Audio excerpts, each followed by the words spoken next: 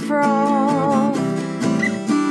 You bros can suck my balls. Fuck your reply guys. Please don't fuck your reply guys. Just listen to Reply Guys.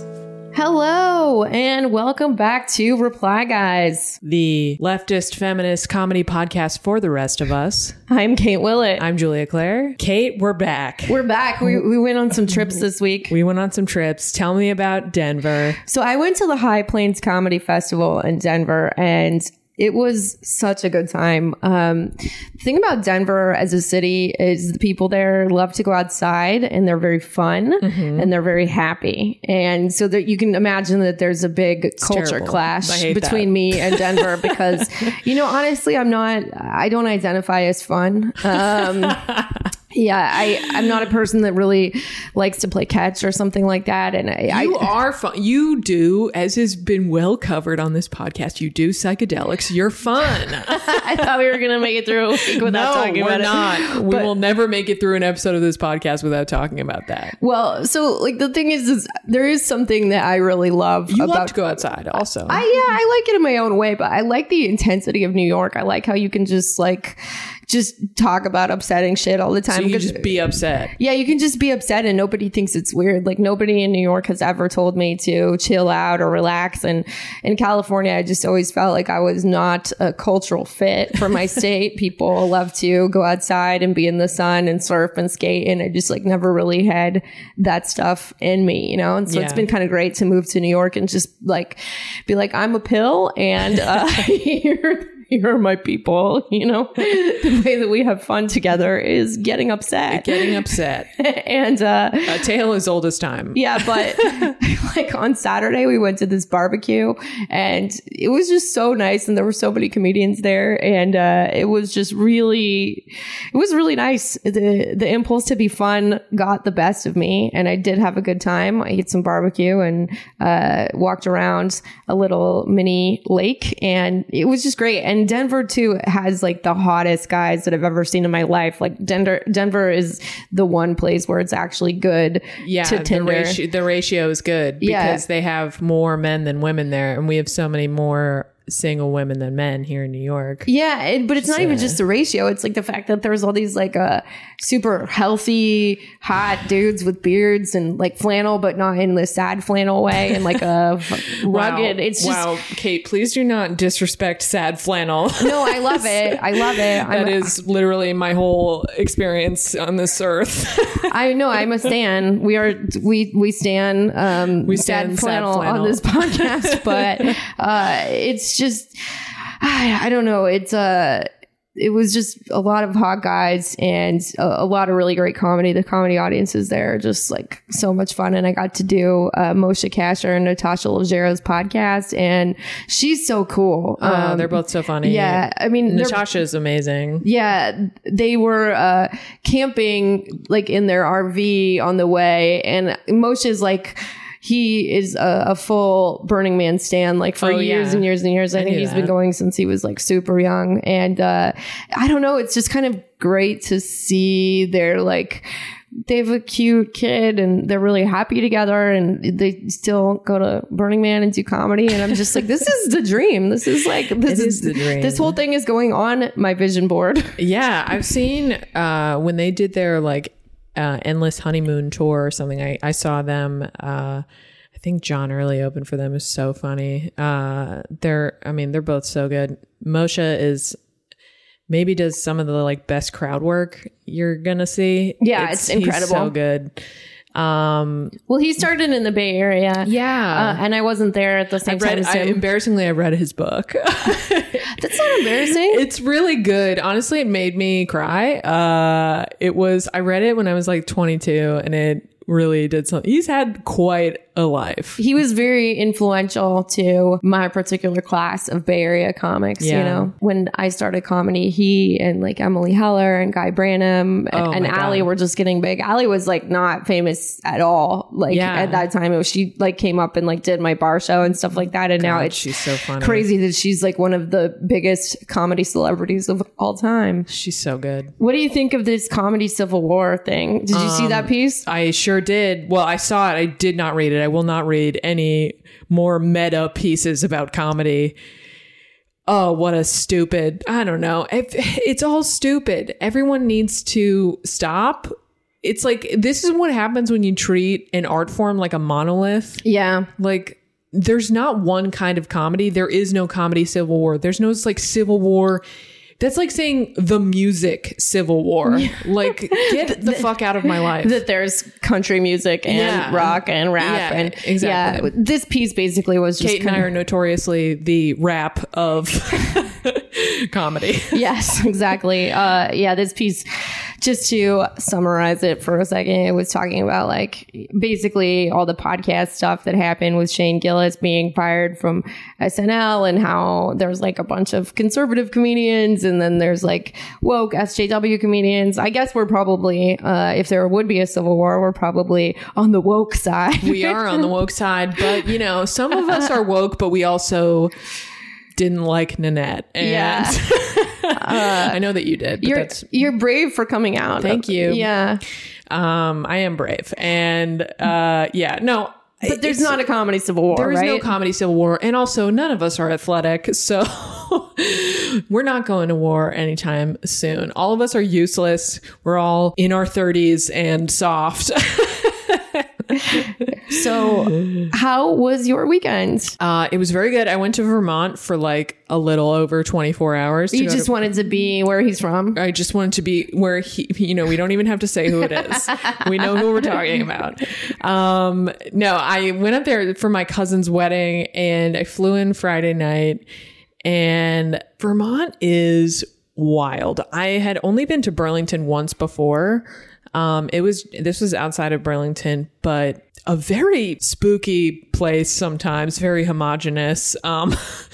It reminds me a lot of Boulder, Colorado, actually, because it's, Burlington does, because it's like a very white college town, but it was very beautiful. I did see more Bernie stuff than I've ever seen in my whole life. I went to this little store in Bristol, Vermont, and there was a Bernie tote bag, Bernie ornaments, Bernie chocolate, a Bernie calendar, Bernie kombucha.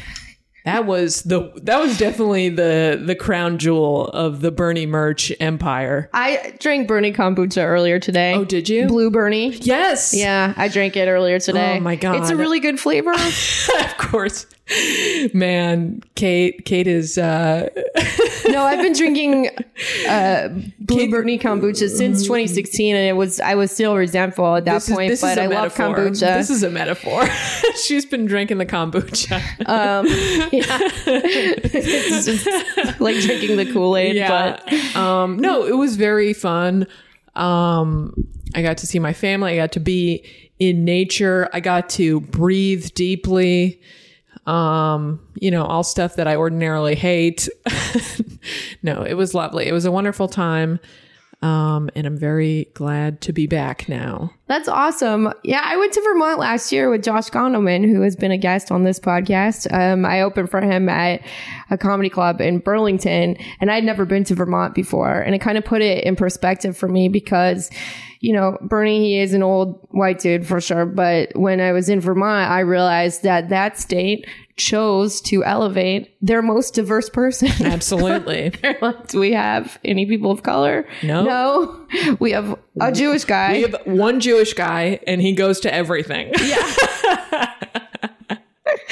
Yeah, you could just feel the super hardcore, well-intentioned white people energy there. It's true. But I don't think that the rest of Vermont is liberal or left in the way that Burlington is. I think that it gets really like kind of... It's actually the first place that I remember going there as a teen, and it's the first place that I ever remember seeing a Confederate flag in the flesh was in Vermont. So definitely some real libertarian backwoods conservative folks out there. The people who owned the Airbnb that my parents and I stayed at were absolutely Republicans. I could feel it. There were too many like red, white, and blue pillows and like all of those old sort of like Americana stuff everywhere. I don't know. They had a lot of like live, laugh, love quotes everywhere. That's Republican shit. I don't know. Did your dad ever find out that you canceled him on this podcast? I'm sure he loves it. My dad loves any kind of attention. All attention, good or bad, is good to him. He would be delighted to know that I canceled him. I don't think I've told him. I definitely told him to his face, you're canceled, for different reasons. But my dad self-cancels all the time. He's like self-impeaching. Yeah, absolutely. Yeah. My dad's like he's really hoping that Governor Bill Weld is going to save the Republican Party. Ooh, I know that flavor of guy. Yeah. Bill Weld fans. Yeah, I don't know. Speaking of Senator Bernie Sanders, I ran across this really nice thing that someone said about him. Can I share it with you, Julia? I would love to hear it. Okay. Sanders' positions on many difficult issues are commendable, but his real impact has been as a reaction to the cynical climate which threatens the effectiveness of the democratic system. His energy, candor, conviction, and ability to bring people together stand against the current of opportunism, moral compromise, and partisanship, which runs rampant in the American political scene. He and few others like him have the power to restore principle and leadership in Congress and to win back the faith of a voting public weary and wary of political opportunism. Wow. An inspiring quote about our beloved senator from Vermont. Who said it? I don't know, Kate. Tell me who. I know that you know already, but we're trying to do a bit. The person who said this is Mayor Pete. Yeah, in high school. He wrote this essay. Which is just incredible. It's one of the most, I think, persuasive pieces of literature I've seen about Bernie Sanders. Yeah. Coming from Mayor Pete. We found this piece this week in the outline. And it's called Centrist Child Syndrome. Yeah. And it's by Shuja Hader. And it's talking about Kamala Harris and Pete Buttigieg. Both are from super lefty families. Which I did not know before this piece. It's really good. It kind of uses the show Family Ties as an allegory for both of their stories. It's really good. And Kamala, I didn't realize, her father was the sole Black economics professor at Stanford, and he was also only one of 2 Marxist economic professors in that department. Almost cost him his job. And Kamala, not a Marxist. She says she believes in capitalism. She said that recently at a party in the Hamptons. Did we think that she didn't? No, I think we've always known. Yeah. We've always known. She's so unpopular in California. She's polling at like 11%. And I think that she's even more unpopular in the Bay Area where she's from. Yeah, But so you've canceled your dad, and didn't Kamala's dad, he canceled her, right? Yeah, absolutely. So Kamala is known for, among other things, putting a lot of Black and brown people in jail for marijuana possession.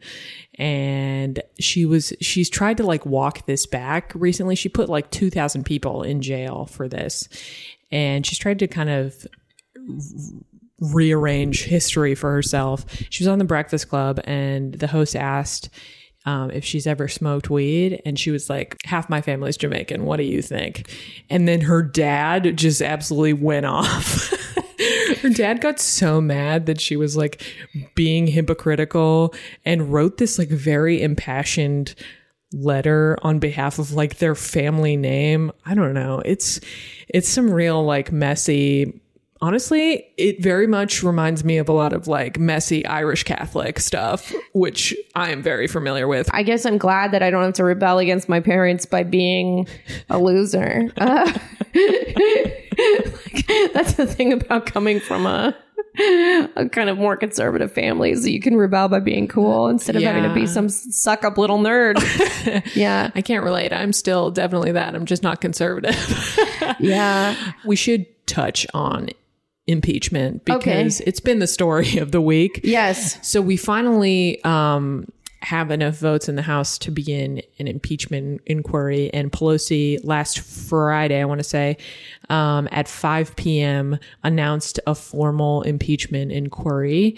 And basically, this comes on the heels of a lot of the representatives, the Democratic representatives from swing districts, like really, like Trump won these districts by a lot. These were definitely the districts that like brought us back in the quote blue wave or whatever. And they were the ones who were on the fence for so long. And they, after seeing a lot of the evidence about this phone call with the president of Ukraine, decided that the evidence was overwhelming. And so they sent an op-ed to the Washington Post, signed with all of their names, and then just told Pelosi that they were doing that. And then she felt emboldened to that she would have the votes for impeachment, because I guess the calculus was for a long time that that if they weren't ready, she wasn't going to like jeopardize their districts. But I guess all of them are kind of like, fuck it at this point, because it's because it affected Joe Biden. Because it affected Joe Biden. We got to put him in an ICE detention center so they do something about that. But yeah, it's been, I mean, there have been a lot of better representatives who've been on the impeachment train since the beginning. So they deserve, Rashida Tlaib. Yeah, the squad. Yeah. Ilhan Omar. And yeah. AOC. Yeah. Ayanna Pressley. Yeah. And they obviously deserve our commendation as well. But I mean, this is the thing. Impeachment has to pass the House with a majority vote, and it's overseen by the Speaker, and then it will go to the Senate. And in order to remove, it has to pass a 2/3 vote in the Senate. And boy, is that not going to happen with this Senate. Yeah, no, it's definitely not going to happen, but I know it's still important to do. And it's like, you know, Nixon didn't get to the point of removal he resigned before he got to the point of removal. So there's still hope. But since the 2018 midterms, Congress, the House has passed 250 pieces of legislation that have just died in the Senate because Mitch McConnell refuses to even bring any of them to the floor. Because he's too busy posting on the incel message board on Reddit. He is posting. Mitch McConnell is a member of the Proud Boys. Yeah, it's going to be a fucking mess. And I can't believe that it's happening. And it's an absolute nightmare. We will be back in just a moment with Katie Halper. And we're so excited. Thanks, everybody. Welcome back to Reply Guys. We are so excited today that we get to talk to Katie Halper, who is the host of the Katie Halper Show and the Useful Idiots podcast on the Rolling Stone Network. Welcome, Katie. Thanks for having me. Thank you for having us in your home. Yeah, my parents' home, really. To be honest, I can't beautiful. claim this. Yeah, thank you, yeah. Didn't I hear on your podcast that your parents are super lefty? Oh, yeah, definitely. I come from a long line on both sides of the family. And I grew up, speaking of lefty, I grew up on the Upper West Side, which is like a classic haven. It used to be. Now it's a lot more relatively expensive relative to other things. But yeah, I'm very much like a Woody. He's a problematic figure to cite these days, but I'm pretty much a character out of a Woody Allen film. So we were talking earlier in the episode about, you know, who else had Marxist parents? Pete Buttigieg and Kamala Harris. Did you see Shuja Hader's yes, piece? we just talked about it. Yeah. And it's so funny that Kamala, like in that piece, we were talking about how Kamala's dad, like basically just like ripped her a new one after she made like a joke about how, like when she was asked if she smoked weed. And it's just like so embarrassing when your dad is more woke than you. Oh yeah, totally. Yeah. Yeah, you have to be at least as woke as your dad. Yeah. Which it sounds like, yeah, and it sounds like you come from cool. Yeah, I do. Yeah. Cool left. Cool parents. Yeah. Can't relate. Oh really? You guys don't come from lefty? Yeah. Well, No. I think my parents are like classical liberals. Yeah. That's what it sounds like. And my parents are like, my parents are like useless Jeff Flake Republicans. Okay, got like, it. Both sides of the aisle.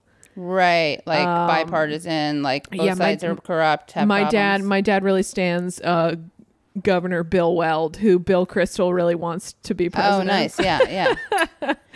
Will you tell us about your podcast? Yeah.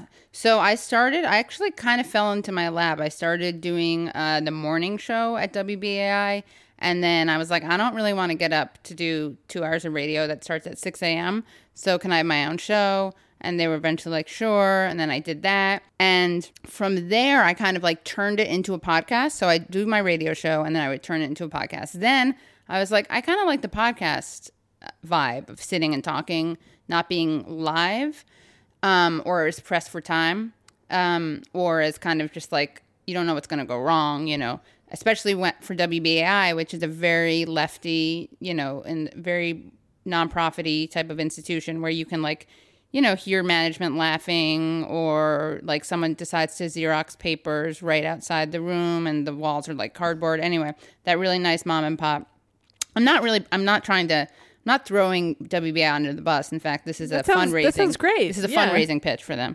But, and then... What happened was, like, sometimes I'm embarrassed when I hear early episodes because I was kind of like, I mean, I had a personality and I like to think I was kind of funny. If you think I'm funny today, I think you'd think I was, and I was self-deprecating.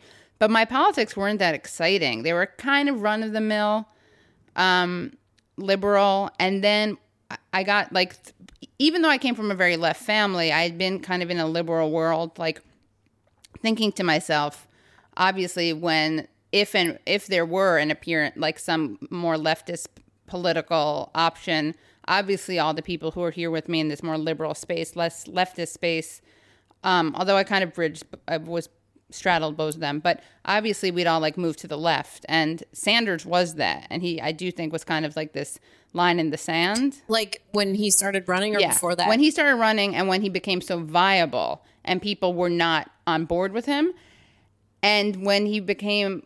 So it wasn't fringe anymore. Like you couldn't say, I mean, people did say this, and some people really did think that he just didn't have a chance. But a lot of people, I think, just didn't, for various reasons, like preferred Clinton over him. And I know people like, don't relitigate 2016. But 2 things. 1, we're talking about my journey. And 2, I do think a lot of stuff can be traced back to then. But I think I just fell into this kind of niche for like feminists who were for Bernie, because the discussion was so much about how, you know, if you're a woman and a feminist, obviously you'd support Hillary Clinton. Why would you support Sanders? And, you know, according to, though she did apologize, Gloria Steinem, of course, said that, you know, it's where the boys are. Mm-hmm. I remember when she said that, she was talking about how women were like supposed to, or how women were supporting Bernie to impress men, and I was like, I have been working out and suppressing my opinions and really just doing like 800 things to impress men. Right. And if I had known that all it had to be was supporting Bernie Sanders, done that. I would have saved myself a lot of time. Yeah, not worked out, right? But just support Sanders. Yeah. No, yeah, Bill Maher. Also, I mean, at the time, a lot of the loudest voices, I think, especially in the, like the left sphere, were male voices, right? And I think that's something that for me was, I think, a reason why it took me so long to come around to Bernie, was because I was like, I don't want to be yelled at by a bunch of dudes, but I think that it has been hearing a lot of different opinions about him, and kind of like a lot of different voices who support him, that allowed me to like definitely kind of change a lot of the paradigms of how I've thought for a long time. Yeah, I mean, I always said that like you could acknowledge the sexism that Hillary faced, which she did and does. Also, that there are, of course, like individuals who are toxic. But what really drove me crazy, so I guess for me also it was obvious, and I come from a family that thinks this, like we think representation is important, but it can also be co-opted and it can be weaponized, right? So like I'd rather, and I always use this example. This is a comedy podcast, right? So people are going to be, you're like, can you? Oh, remember? No. I was just going to say you could say whatever you want. I was making fun of myself for being so like wonky and nerdy, but like I always say, I mean, this is a comedy podcast hosted by 2 very nerdy women. Right, exactly.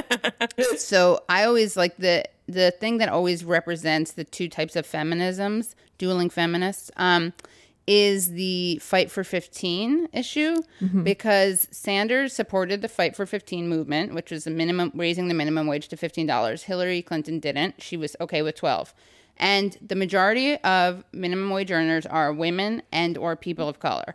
So to me, I was like, okay, do I want the person who is an individual woman, which is important? I'd love, all things being equal, I want the woman to be the president, but all things were not equal. Right. One of them was on board and advocating for and fighting for the living wages of people who the allegedly woke identity politics people claim to really care about. But what I think a lot of times identity politics, and I don't say that as if it's a bad thing. The bad thing is hijacking of it or misusing it.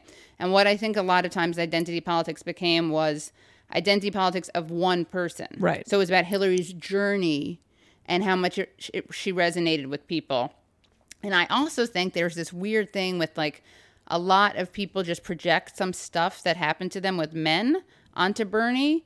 I know this sounds kind of problematic, and I'm making women irrational or hysterical, but women are no more irrational or hysterical than men. It's just, it's just a question of what the direction is. I actually have like a little bit of a different theory on it, because like when I lived on the West Coast, Bernie, like I voted for Bernie in the primary, but just something his personality really bothered me. Yeah. Like the fact that he yells all the time. To me, being on the West Coast, I was like, if someone yells a lot, it's because they're an asshole. Right. And like moving to New York, I'm like, no, that's just how some people talk. It doesn't mean you're an asshole at all. And so I think that it's like being here now, it no longer reads to me as misogynistic at all. I'm just like, that's what old Jewish people are like. Yeah, exactly. Whenever people are like, it's sexist, I was like, well, you're an anti-Semite. Like the wagging the finger thing, that is a proud tradition in my people's, existence. And also, of course, he wags his finger at men and women. And there was, everything was magnified so much in that, like him, like shushing her in one of the debates, and like everything just got, Twitter's a nightmare anyways, and everything gets blown out of proportion. I literally, you see like things. Remember how they canceled John Wayne, who's been dead for like decades? It's like, who cares? The serial killer or the actor?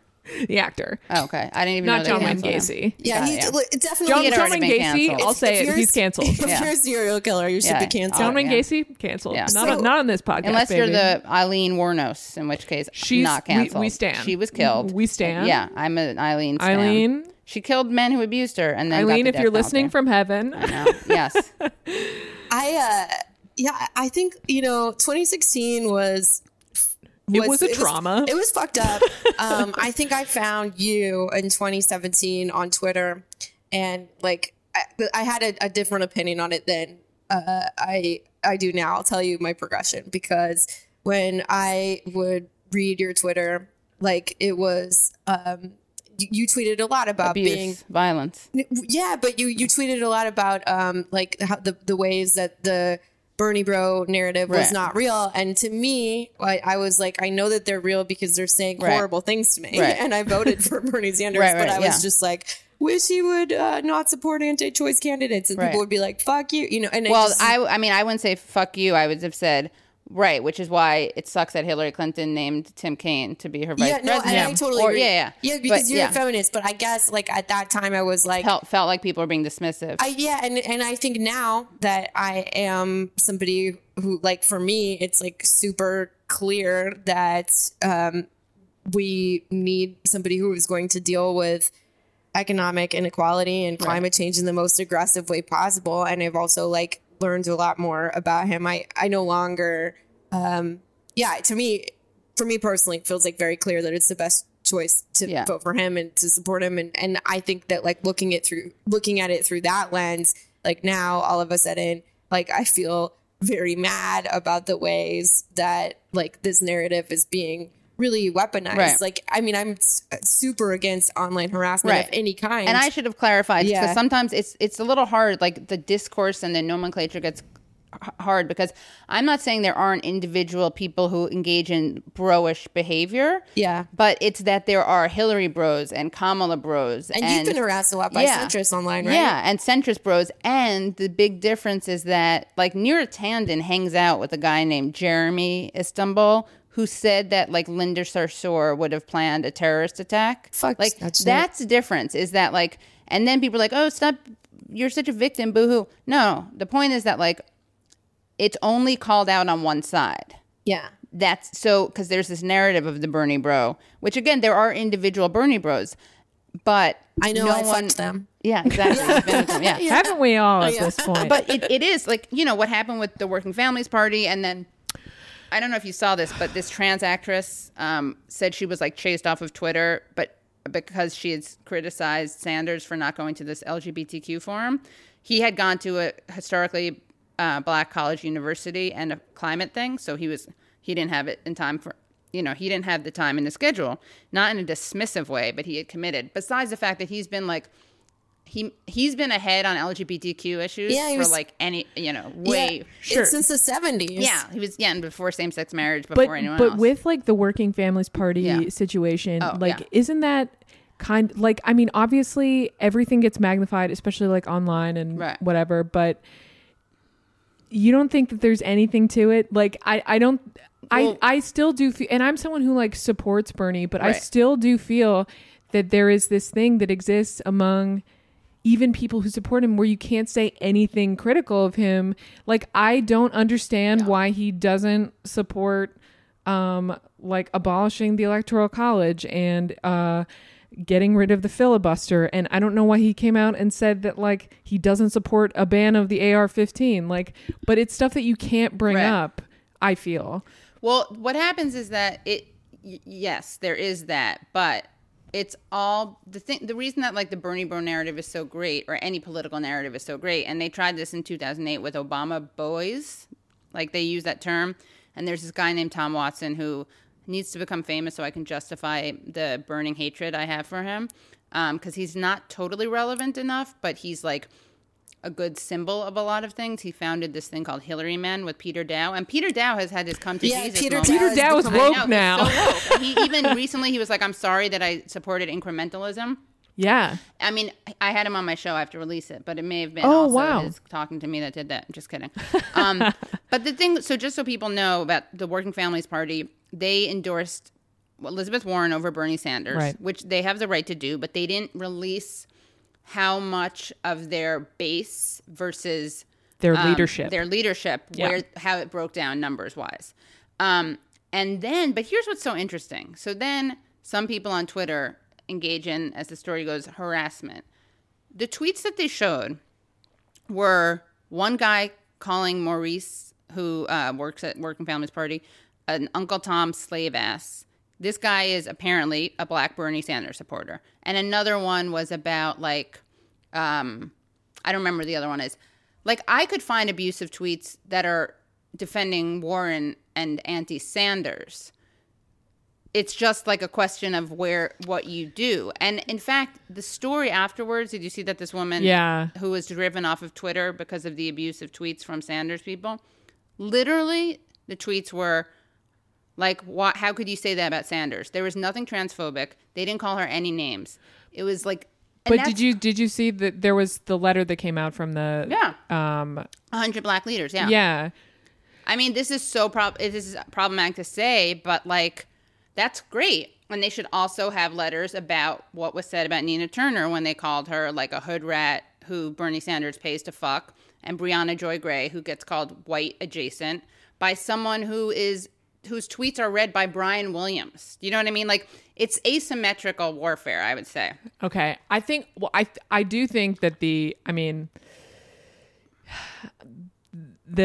chasm between Warren and Bernie and Hillary and I totally agree with you. It's not comparable. It's not comparable. I think what you're saying is like to reduce it dramatically is that like you are extremely against like any kind of abuse and harassment, but then it's wrong across the board. It's wrong across the board, and you only hear about it. So I'm not talking about the difference between, we can get to that, between Warren and Sanders, but what I do think is like it really, if I want to show you really toxic, angry people who were mad about someone being pro-Sanders instead of pro-Warren, I could find it. Like, this is not... I think that what happens is that the people at WFP I'm sure it felt bad to see certain tweets, but I also think it's like a pretty, whatever, I'll get canceled, but you're not going to, if someone says, are you going to sign this letter condemning the harassment, racist, sexist harassment of leadership at the Working Families Party, you're probably going to do it, right? Who wants to be like the racist, sexist? But like, I just don't think it was, it has nothing to do, and most of their leadership is white. It's white Jewish guys. Bill Lipton, something, I can't remember the other one, but like. But that's not who signed the letter. No, right. But we're talking about the initial thing. So what happened was there was a big reaction to not just that they endorsed, it wasn't that they endorsed Warren per se over Sanders. It's that they wouldn't It's that they wouldn't give transparency. And look, of course there are people who'd be dicks about it no matter what. They could show, look, 90% of our membership voted for Warren over Sanders. Of course you could find people who are dicks on it. But it's like, it is this anecdotal evidence of online stuff. And then the question is, so then they found a couple of tweets, and yeah, they weren't great tweets, but. Well, I think it was like also emails and stuff like. But I think that, I don't know, because I think that the point that. I understand what you're saying, but it also like, I don't know how much everybody's doing it. I do know that there are definitely like Kamala supporters who are like really aggressive, and like Tulsi supporters who flood my mentions sometimes. But the other thing is that it's asymmetrical in that you'll have people like Mimi Rocha or this girl Emily Sussman Tisch. So that's the other thing, right? I wanted to say something about that too. I think, I don't have the screenshots in front of me, but I can tell you like that, people who support basically every politician, you can find those examples. And I actually think the fact that article on the trans actress who was driven off of Twitter, the tweets were so wonky. It was like Bernie Sanders was supporting trans rights before anyone else. How could you say that? So it's a crime to have a full schedule. I actually don't know this story. Well, but Time Magazine and all these other places are like trans actors driven off of Twitter by Bernie bros and Trump bros. And to me, that was such a great example because they literally had like 2 tweets. And the irony is, I'm sure I could find an abusive transphobic tweet from someone, but they weren't that. Yeah. And like, to me, it's like the threshold is so low. And it is the double standard is so glaring. Sanders supporters, we don't have any narrative to be plugged into. So when we're harassed, it's boo-hoo, who cares? And you've been harassed a lot. Yeah. It's not like, and again, it's like, for me, politics doesn't begin and end online. I also don't say that in a way like, who cares, keep a stiff upper lip. It's like, it's not a good experience. You can also probably not check your mentions. But my big thing is just the way that story is told. And that, again, it's not, the biggest news item, the biggest thing that I feel like I've learned the most from 2016 is the media bias, which I always knew obviously existed. And I knew it was corporate news. But like, I've written some stuff about this, the MSNBC bias and New York Times bias. It is like insane. Well, can we return just for a second to that Emily Tisch? Yeah, Emily Tisch Sussman. I actually overheard someone saying that I thought was an interesting point, that basically at this point, if you are still supporting Sanders as opposed to Warren, it's kind of showing your sexism because she has more detailed plans and her plans have evolved.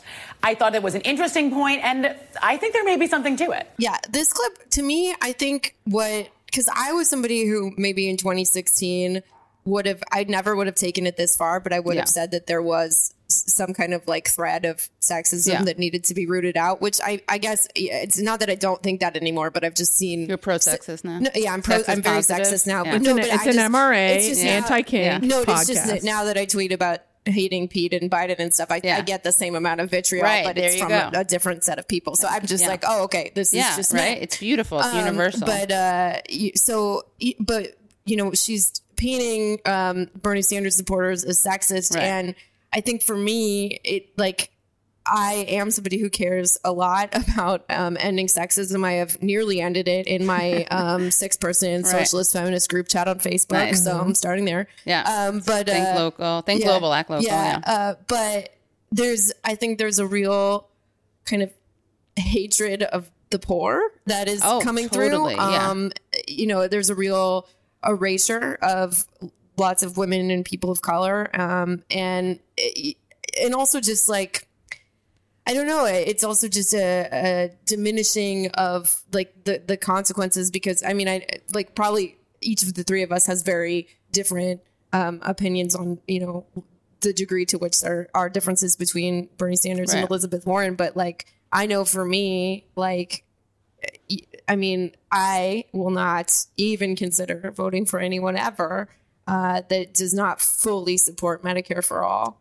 I mean, if there was no choice who did, then I would. Yeah. But like, I mean, as long as there's somebody who supports Medicare for all and that person is not terrible in other ways, like they absolutely have my vote. And just to feel that this issue that is actually could mean life or death for thousands or millions of people is reduced to sexism. Like, to me, that's so it's so upsetting, because it's upsetting as a person who wants everyone to have healthcare, and it's also upsetting as a person who really cares about ending because you feel like sexism. It's trivializing it. It's really fucked up. It also goes to what you were saying, I think either last week or the week before, which is how Warren in particular is not allowed to have her own narrative in a lot of, like, people either are like, she's Hillary, which is wrong, or she's Lady Bernie, which is what Kate was saying, and neither one of those are true, and neither one of those are, like, I mean, it's like equally sexist to say both of those things, because you're not allowing her to be her own person. And I mean, it's interesting, you know, that Sanders ran in 2016 he asked her to run, and she said she didn't want to, and that's why he ran. Which is, I think, interesting, because it shows two things. One is he obviously likes her. And two, he's not an egomaniac who was looking for an excuse to run. He didn't want to run. He felt like, okay, there's no progressive alternative to Hillary Clinton. And I think he thought that, I think he probably, I don't know, but probably for pragmatic reasons and ideological, political reasons, thought that she needed to be, you know, there needed to be another choice. I mean, actually, I'm sure he thought he had no chance of winning. He just thought there needed to be a progressive in the primary. You know, it is, like you said before, the difference between Sanders and Hillary was so much greater than the one between Sanders and Warren. And sometimes it's hard to articulate, and it sounds like you're kind of fetishizing political theory. There are important differences. And actually, for me, she used to be a Republican isn't the biggest one at all. I agree that's you evolve. Yeah, I always said that. Like, people were like, Hillary's a Goldwater girl. I'm like, I'm impressed. I was born into this, you know? She came around. That's great. Yeah. To me, the issue is that, like, there is one person. Well, okay, one, I think he's 1,000 times more electable, and I would totally admit it. I actually agree with you there. Yeah. And I'm someone who, like, has leaned Warren for a long time. I still consider myself undecided. Yeah. But I believe that he has an easier path to the White House than she does. Against Trump, especially. Yes, absolutely, because, and I say this as someone who has a Republican dad from Massachusetts. Right. The, like, right-wing smear against her has been a long time coming.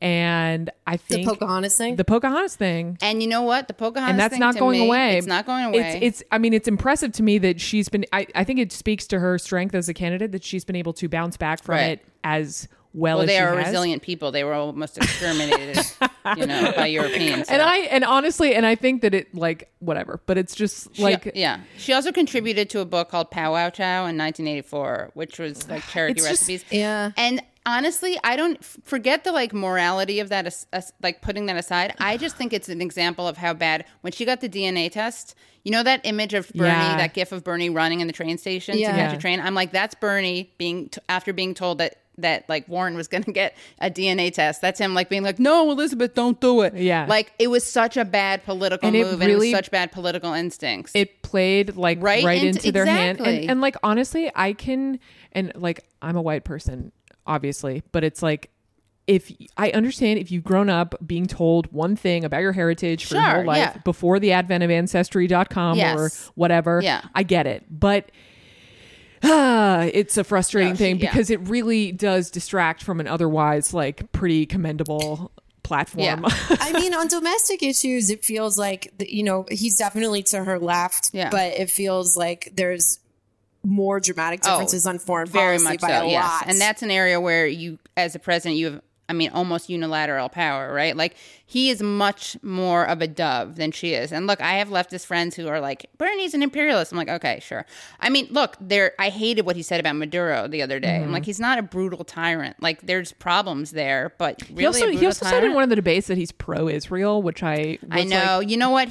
But honestly, that's an important ideological point to make, I think, which is that you can be anti-Netanyahu and pro-Israel. And I just think that, like, he's already presented as I think it's because the phrase pro-Israel has become so, it's kind of meant one thing in U.S. foreign policy for so long. Which is right-wing AIPACism. Right. But it's almost like when leftists like try to reclaim like patriotism and the founding fathers. Like the communists did that, like Paul Robeson. I mean, not to be, whatever. I'm like, oh yeah, he's taking a page from Paul Robeson's book. But no, I think that like the extent to which he's been critical of Israel is pretty amazing. He's been called a self-loathing Jew. He's been called an anti-Semite. I think that the other thing is that like he has a real different conception of politics, and that's not just like an intellectual state of mind. I think that ripples into how he would govern versus Warren, and he really is the only one who doesn't embrace meritocracy and the idea. Like for Warren, it's like we all deserve a fair shot. Like you want to level the playing field so we can all try to get there, all achieve the American dream. For Sanders, he's like, he wants everyone to have the same access and rights, and regardless of it's not as competitive. In other words, for Warren, I think like of course there's some social safety net that's important to her, but in general, I think for most Democrats, I mean, it's about you should be able to succeed because of your merit, not because you're a straight white male dude. So instead of like a top 10%, top 1%, I think there's like a top 15% and it's diverse. Like that's what I think it is for most Dems who are senators or higher up. Well, but I think so. But I think if you've looked at their, because a lot of times different websites will like kind of put the senators, like all the senators on like an ideological spectrum. Like Sanders and Warren are pretty much next to each other on a lot. I think a lot of domestic issues. And I also, the thing that really bothers me about Bernie is like, I agree with you about his political vision, which is why it makes no sense to me that he wants to hold on to certain things like the fucking filibuster and like I don't know if I don't really get his thing on the filibuster. I think it's something that he doesn't want to waste political capital on because it's so like process. It's such a it's like to us it matters.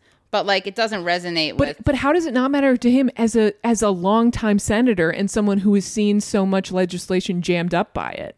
Like I don't get that. I don't know. It's just like, and he said that he was like against court packing, and like I don't know. There's more of a case to be made for that, but it's like there's certain things about him that I don't think mesh with his ideological worldview. But a lot of politicians have that, and then I get that I have a higher standard for him, but that's because I also like him more. So that lets me both like be like, come on, dude, but also be like, well, obviously I'm supporting him because he, is so interesting. Like Elizabeth Warren talked about the Triangle Shirtwaist Factory when she spoke at Washington Square, and she said it was like corruption, which is I interviewed Susan Kong about this. She's by the way, it was woman a great of color. episode. I listened to it. Woman of color who was a member of Working Families Party who quit over that. And she was saying how like it wasn't corruption. I mean, it's part of like that implies that it's kind of like letting this one time this corrupt company was able to get away with something. That's not about corruption. It's about power. It's about exploiting people as much as you can and getting away with it. It's not necessarily about like Tammany Hall. It's not like using your connections to politicians. It's that literally the way it works structurally is that you can be fined for locking the doors of your factory, and it's less money to just pay that fine. So it's in your best interest to keep having like very dangerous working conditions. And that's not a corruption issue. That's just a like not seeing workers as human beings. Right, but I think that Warren sees power and corruption as like kind of hand in hand with one another. Like, I mean, they are. But then her solution is like get the corporations, like don't let them Like regulate them and reduce their power. But it's regulate them and reduce their power, but it also is like, let the market be the market. Don't give them unfair advantages. I think she's not like a Milt Friedman, and she's not like a libertarian, but I think she does believe more in, especially on environmental stuff, she believes more in like private public partnerships, things that I just don't think actually work. It also really like, to me, okay, I feel like, especially online, but really in the media in general, it's hard because like a lot of the criticism that people will have of Warren like can sort of ride this line where there's a sexist interpretation of it and there's a not sexist interpretation of it. Like, I personally, as a committed feminist coming from this place, I've become very sick of the she has a plan for that thing. Yeah. And it's I've pretty also classist also. yes, it is classist. It's classist. I've also become sick of my male friends. Why? Can I finish my point? Yeah. I am I'm also sick of my male friends making fun of it, because when they make fun of like her, she has a plan for that thing, like there is part of them that is like enjoying making fun of the nerdy try-hard woman. For me, the reason it bothers me is because I don't think that just saying that someone has a plan is like, that's not thinking about things critically. What is the plan? Right, yeah. Does means testing work? Okay, we know again and again that it does not. So that's a great example. She's for means. Okay, thank you. Perfect example, right? Means tested versus universal programs. So I think that like, you know, that is so important, and that's something that Sanders very much believes in. And that's important because when something is universal, I think it's like morally the right thing to do. It's not as stigmatized or stigmatizable when it's a right? And it's Everyone not as easily cut by Republicans. And it's not as it's not vulnerable, because there's a reason that like Newt Gingrich talks about welfare queens and not Social Security queens, right? It's like it becomes charity as opposed to a right. Right. And I think that you know, Warren, in her biography, she talks about how she got pregnant and she was like a stay-at-home mom. And then she decided to go to law school. And that's great. But to me, she was a teacher and then she got fired for being pregnant. Yes, that's what it was, right? Yeah. She was a teacher and then she got fired for being pregnant, right? And, can you explain why she has a plan for that as classist? Because I've never heard this angle. Oh, okay. So I think Bernie Sanders has a very working class affect and a Jewish affect, because he's both of those things. He comes from both of those things. And she is a much more, and she's really smart. There's no doubt in my mind. But she has a very kind of like Ivy League polished thing going on, which, to be fair, I think is one of the reasons that like people didn't find Al Gore or Kerry relatable. So I think that, there's some sexism that compounds it, but I also think that, and I like how professorial she is. Like, I like listening to her talk. I think it's cool. It's like a college lecture, and I don't mean that in a diss way, because I love being a student. Yeah, same. But I think that some people don't like it, and it's because I think that Sanders comes from this organizing tradition, and the implication is kind of like, oh, you're on the ground an organizer, like you don't have the actual technocratic know-how. And I don't think that's how politics works anyway. You have to have this strong moral vision. I'm not saying she doesn't. I think she does. I think it's different from Sanders. And I think the outrage that Sanders has, I love it. I also think it's what makes him, going back to the electability issue, like there are people who are fed up. They don't like the system. They, of course, there's sexism too, but there's just people who are fed up. They don't like the system. They want an anti-status quo outsider. Now, Trump is a con man, but he's defends the elites, obviously, but he breaks with decorum. I don't need to explain this. Obviously, you guys know this, but I think that he peels away a lot more people from Trump than Warren does. And it's also like I also feel that it's classist in a way too, because I really think, I mean, Bernie has executed some amazing plans. It's not 100% always legislative, like just all of the people that you see now, like supporting the AOCs and like just the fact that like, there's like, I don't know, I'm just making things up, but it feels like 20% of people are like leftists now, like that wasn't true 3 years ago. Like there are plans, but I feel like a lot of the things that he's doing are dismissed as like not being like intellectually heavyweight because he seems poor and he yells. Or it's like a great idea, but that's not how it works. And I'm not saying it's a conscious thing. People aren't like, shut up, you working class Jew, and let the like, somewhat Native American, but really like waspy Warren person handle it. It's not like that. It's not that overt. But I do think that there is, with privilege comes an ability to see things that are I don't know. I think people see things as radical that aren't radical. Like all these things that Sanders supports, minimum wage increase, the free college tuition, public universities, public colleges, Medicare for all. These are all popular programs that we've been told for so long aren't viable because the elites, not to sound, but it's true, like political and media elites both don't support them or don't care about them. They don't care about this stuff. It's not their kid going to school or not going to school. They're not, a paycheck away from being going bankrupt because of healthcare stuff. So I do think there is the contempt. I do think there is contempt for working people and like this professional managerial class. It's called like, what is it? PCM? PMC. No, PMC. Yeah. There is this narrative that, it's a great idea, but let the professionals handle it. Mm-hmm. And I think you need it. There is this myth that like things that sound great are great on paper, but you just can't do them, right? People are always like, where are you going to get the money from that? It's like, no one asked where you're going to get the money for war. Sure. So you have to change the conversation. Or tax cuts for the rich. Yeah, exactly. Yeah. But I guess I just don't see Warren as that. I don't see Warren as like an elite. I don't know, because she's like, even though she was like a Harvard professor, it's like her story is so, like she's twice married. She was like a teen mom essentially. And she like, I think that one of the things that's very effective about her narrative that she uses is she's like, I was able to do what I've done because I had like $50 a semester college. Right.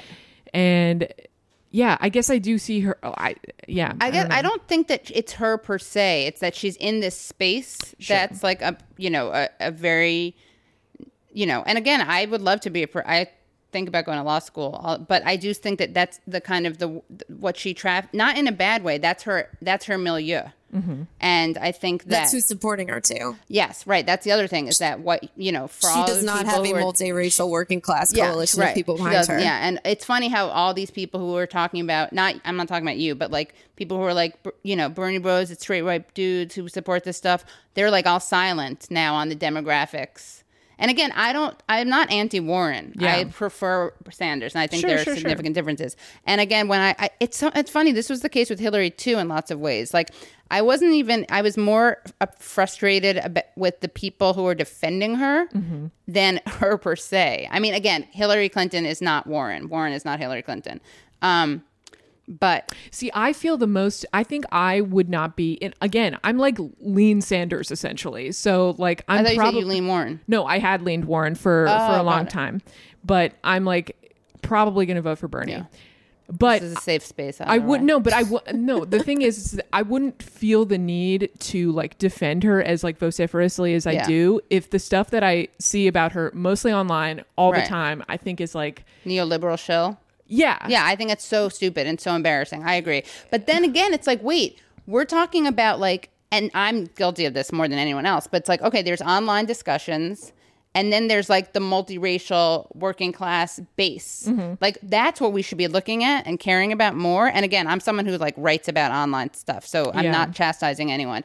But like, it's true that there's stuff online, but then sometimes I meet someone who's like in the real world and it's not even a working class thing. Sure. They're just they don't follow politics that much. And they may be like upper class or middle class, has nothing to do with that. And they're like, wait, what? The Bernie what? Yeah. Yeah. Well, Katie, where can our listeners find you? On the internets, on Twitter at KT Helps. That's letter K, letter T, HALPS. Marcos Melitsas, actually, who unfollowed me and who I used to be friends with, was the one, because I used to have it Katie Helper, Katie. Helper, and then he was like, that's too long, you should shorten it so you can tweet more. So I did. So it's letter K, letter T, HALPS. Useful Idiots is on iTunes and Spotify, and we do a YouTube video. It's my podcast with Matt Taibbi. We've had some great guests on, and I like to think that I've had some great guests on my show, which you can find on SoundCloud and iTunes. And it's really good. Thank you. Patreon.com/The Katie Halper Show. Again, that's Patreon.com/The Katie Halper Show. And I got to brag, Matt and I interviewed Bernie Sanders. We didn't even talk about how popular he is with Arab Americans, by the way, but next time we'll do that. Wow. Oh, I did know that. Yeah. Yeah.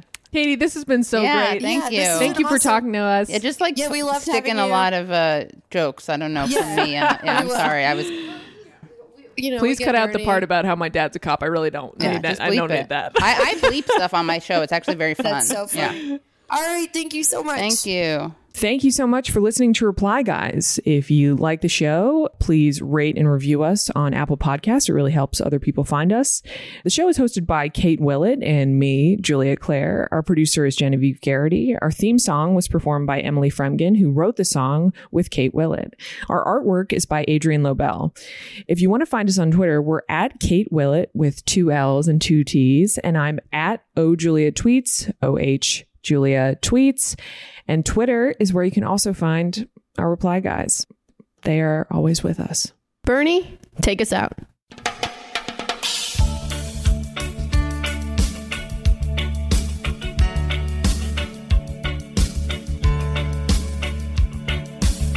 As I went walking that ribbon of highway, I saw above me that endless skyway. I saw below me that golden valley. This land was made for you and me. This land is your land. This land